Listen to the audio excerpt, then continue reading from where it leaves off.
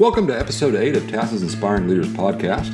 I'm Eric Simpson, and on today's episode, we visit with the Superintendent of Community ISD, Roosevelt Nivens. Nivens was awarded the National Association of Black School Educators Superintendent of the Year Award in November 2019, only a couple short weeks after a tragic car accident killed 4 of his students and devastated his community. The way his district came together to support each other after the accident served as an inspiration for a message of unity that Nivens and his fellow municipal leaders released in response to the civil unrest that arose after the killing of George Floyd over the summer. What we have to do is to start embracing one another for our differences. And even though the racial unrest is what kind of kicked it all off, my goal and my vision and my thought is, you can't lead people that you alienate.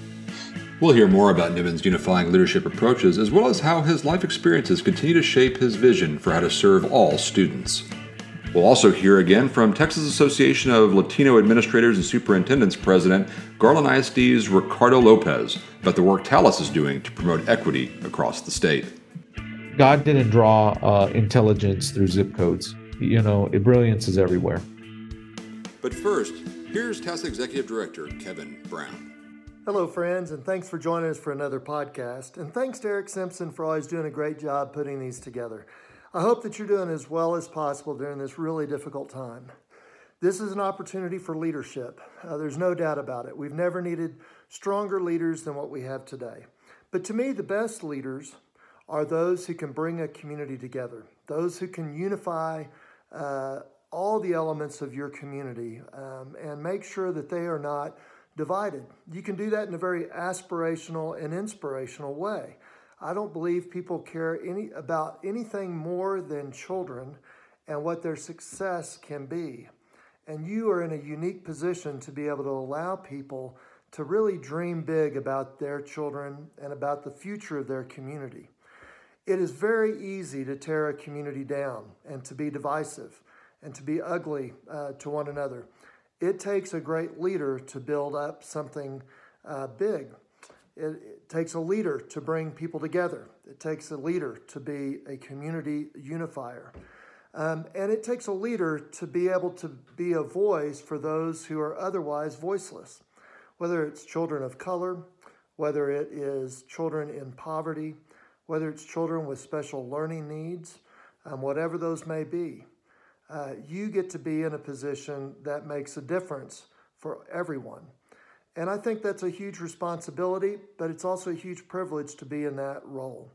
So I hope that this is helpful to you, this podcast, in being part of your arsenal as you being a community leader and a community unifier who can take your community in a place of success, and that success extends even beyond your tenure in that community.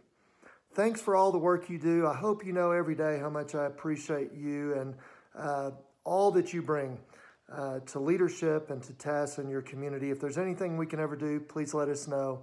Enjoy this podcast. This episode is sponsored by ClassLink. Today's education environment demands that schools are prepared for quick shifts between remote, in-person, and blended learning. Students need easy access to online resources. Teachers and administrators need actionable analytics. ClassLink makes the switch to remote learning less complicated by creating consistency in how students and staff engage with digital learning tools. Both teachers and administrators have the ability to track engagement with resources. Over 300 Texas school districts use ClassLink to provide students with easy access to instructional resources at any time from anywhere and on any device. Visit www.classlink.com/remote learning to learn more. My guest today is Dr. Roosevelt Nivens. He's been superintendent in Community ISD for the past 5 years and was awarded the 2019 Joseph E. Hill Superintendent of the Year by the National Association of Black School Educators. This was less than 2 weeks after a tragic car accident took the lives of 4 of his students. Nivens unified his community through this tragedy and continues to find ways to strengthen the connections between the district and the towns that make up Community ISD. In July of 2020, Nivens released a video called We Are Community. You can get the link in our show notes, but here's a clip. In it, Nivens, all 6'5" of them, stands in front of school board members, elected municipal leaders, and law enforcement officials to talk about the importance of the moment. It's very important to me that the adults get it right. because our kids are watching us. Our kids, our children, see everything that we do. And if we want them to live in a better world than where we are, it's our responsibility for them to inherit that world. It's our responsibility to make sure that we set them up for success. And if it's not us, then who will it be? Roosevelt Nivens sat down with us in August to discuss his leadership non-negotiables, how his background as the son of two dedicated educators, and his experiences as a child of color in the public school system influence his understanding of what all kids need from their school. Roosevelt Nivens, welcome to the Inspiring Leaders Podcast. Thank you, sir. Thank you for the invitation. I appreciate it. Well, Community ISD had already faced trauma earlier in 2019 when 4 of your high school students were killed in a car accident. I imagine that the trauma of that, coupled with the pandemic, had to leave kids feeling pretty vulnerable. It's hard to look at a disaster and say, that's somewhere else, that won't affect me, when you've just come through a disaster. Right. Yeah. So, in the fall, we lost 4 individuals, 4 young people to a tragic car accident. And, it's hard to say good came out of that. But the positive in that was how everyone came together to support those 4 families. And we had international support. We had people from the UK. We had people from as far as Asia, sending us messages and well wishes and sending us cards and gift cards for the families. And so that's why we capitalized the UNITY in community, because, we were all very unified. And it really helped us help our students understand and be able to talk through what had happened. Because, it impacted my own family, so one of the young ladies that was killed in the car accident was in cosmetology class with my daughter. And the day before that, she had just finished my daughter's nails. They were partners in doing fingernails. And so the next day, imagine, my daughter finding out that, one of her good friends in class, her partner, is no longer on earth. So, as a dad, it impacted me and my child. So much so that, we just took her to college this weekend, and she took those nails off, and she has them in a little box.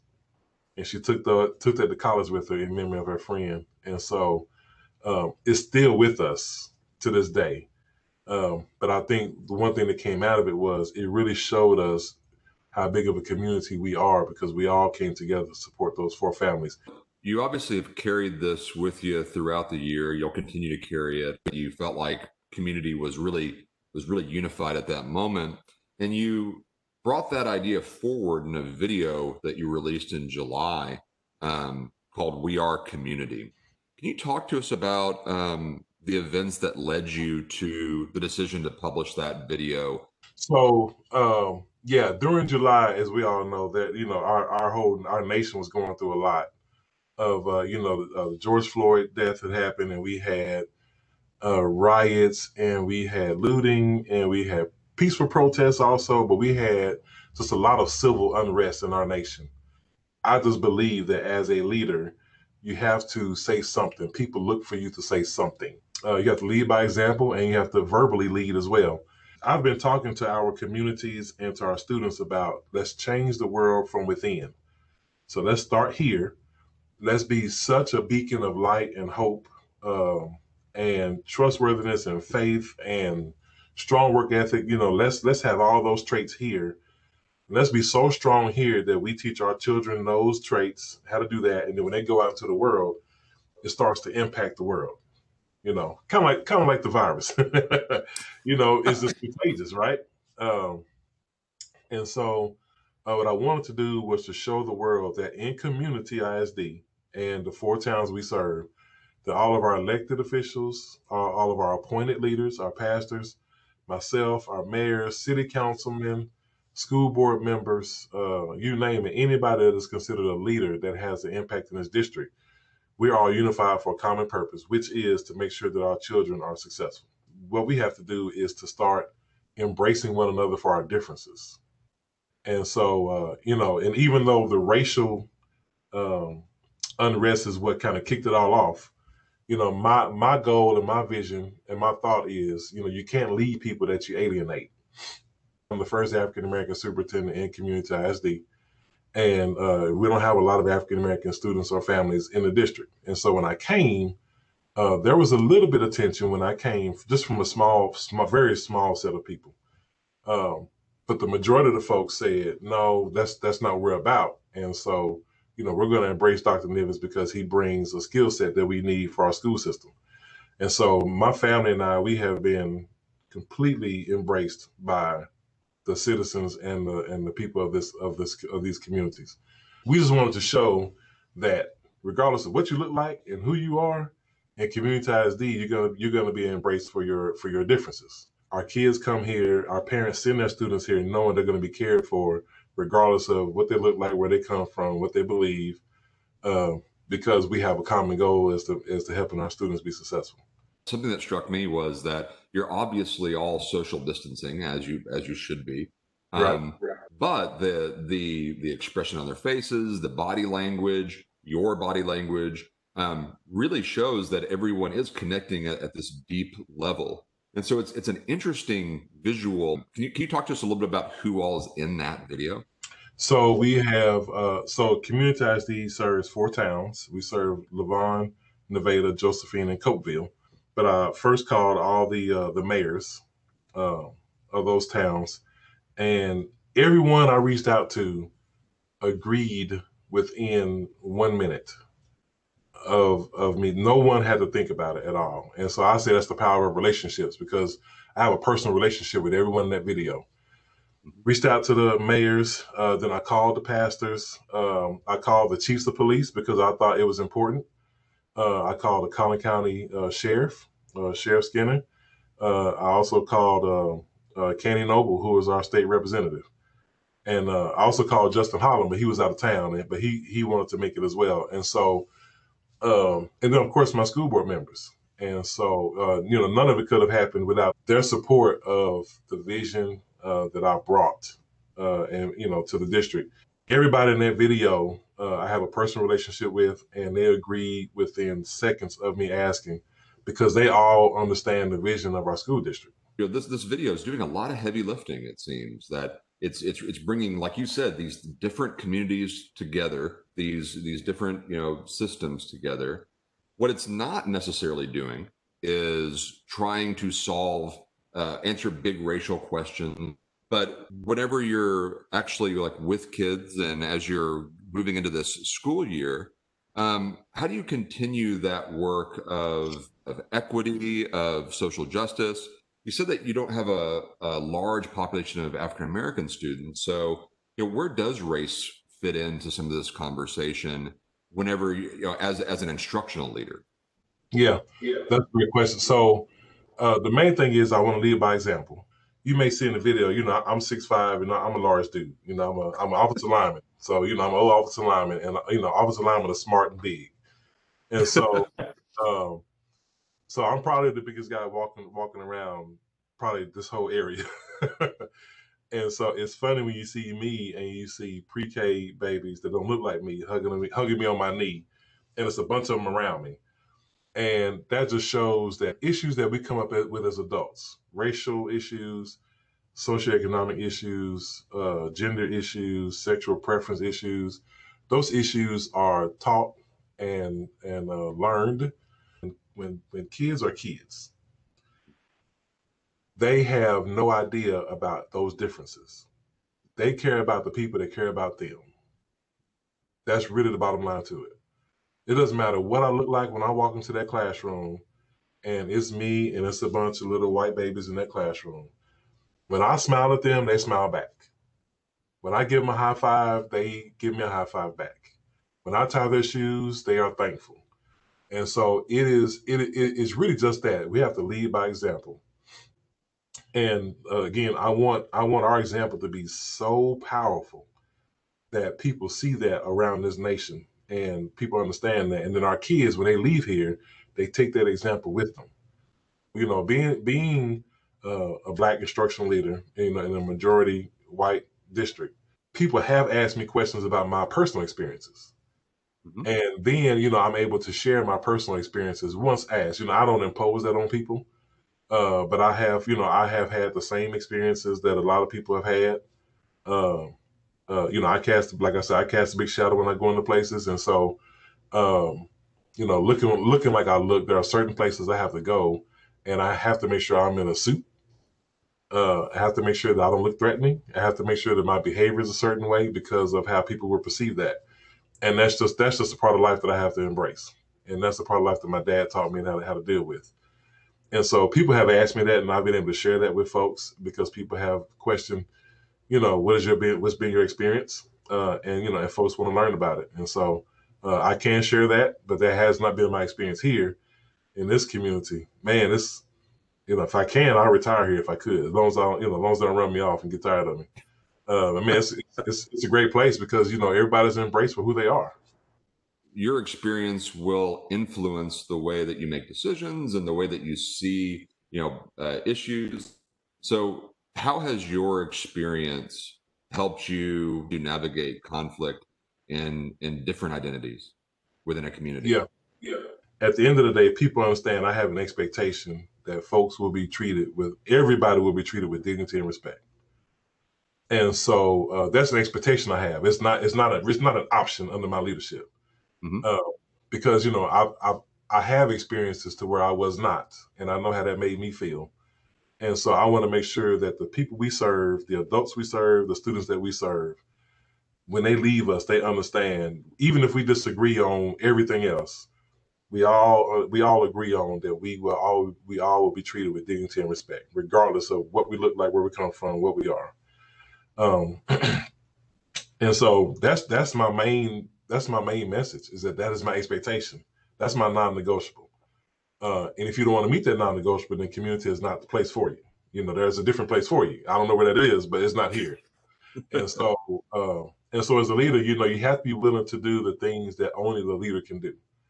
And I think that only I can be the one to set that vision and expectation where everybody understands that when you come here, regardless of what it is, everybody will be treated with dignity, honor, and respect. Because your community is a little bit more rural and you don't have a large population of African American students.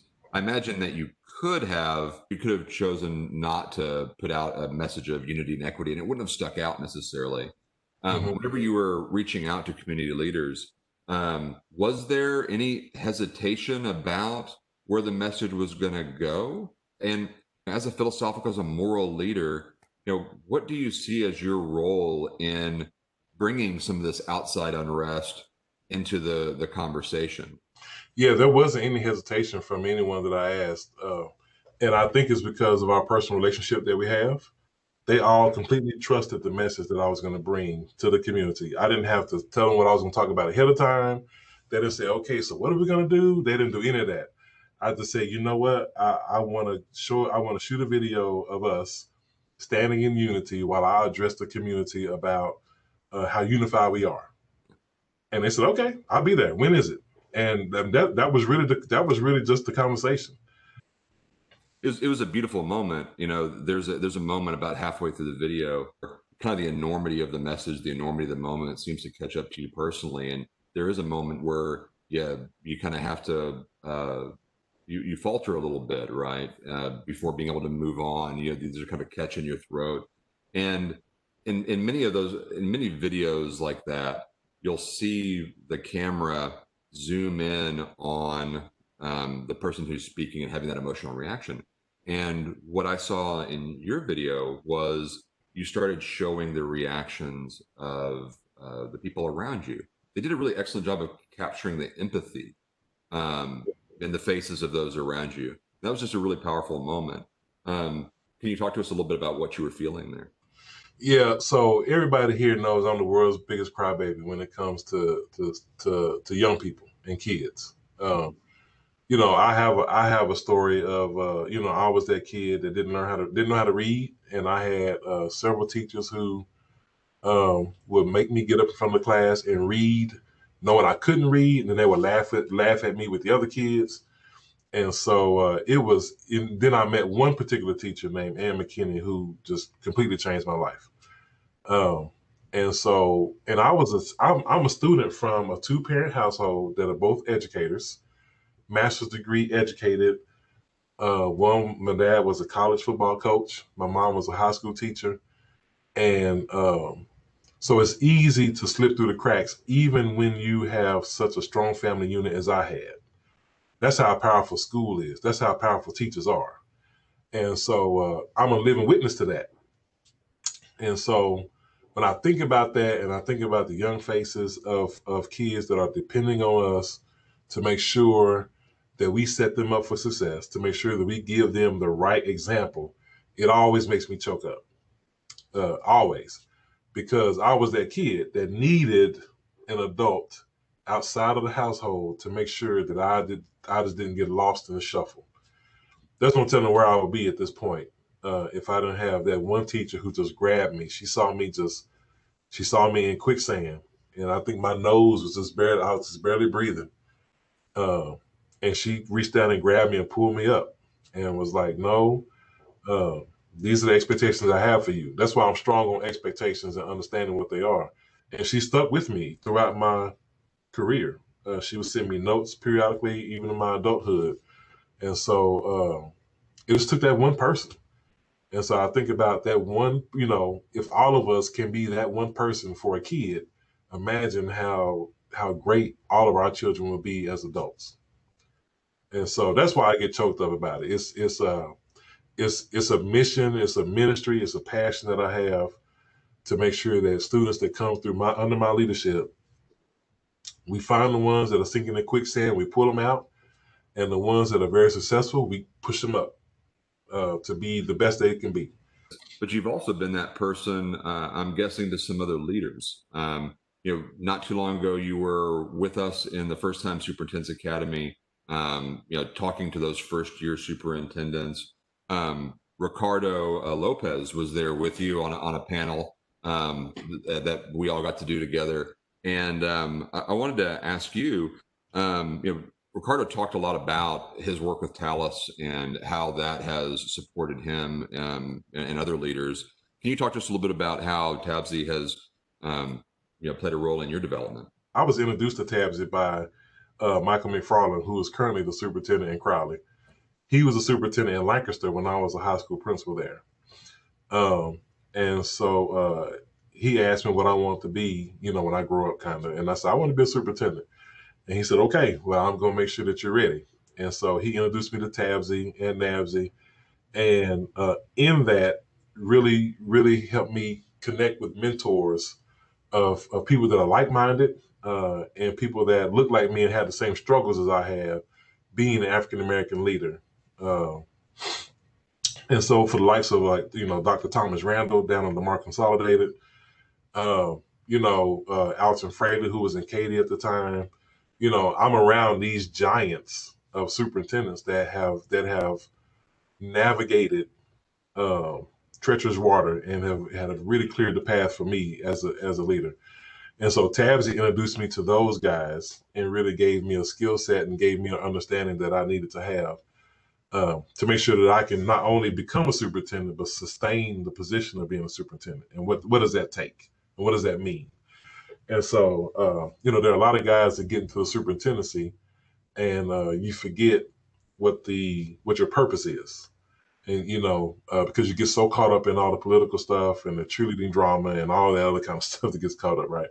And you forget what your purpose is. And TABSE really helped me understand not to forget what your purpose is. And your purpose is to ensure that all students are successful. Bottom line. And you have to be bold enough to make decisions that are good for all students. And I've had to make decisions in my district that may not necessarily be good for my son, who is currently a junior here. The decision I make is actually going to hurt him, but it's going to be good for the whole. And so as a dad, I have to go home and tell him, this is why I made the decision, because it's good for everybody, but that's also leading by example. And so, but TABSE has been a great role model for me as an organization. And then NABSE is the national version of TABSE. And then I was honored last year in November. I was named the NABSE National Superintendent of the Year.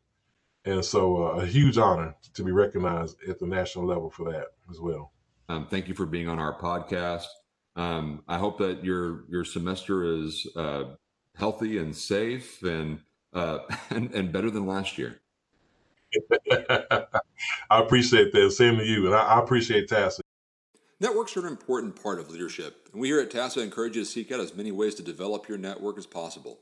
Learn more about the Texas Association of Black School Educators, or TABSE, at tabse.net. That's TABSE.net. In my previous interview with Garland ISD's Ricardo Lopez, he discussed the difference the Texas Association of Latino Administrators and Superintendents has made in his development. You're the president in a really, really challenging time. I know, what's your leadership platform, if you will, for your time here at Talis?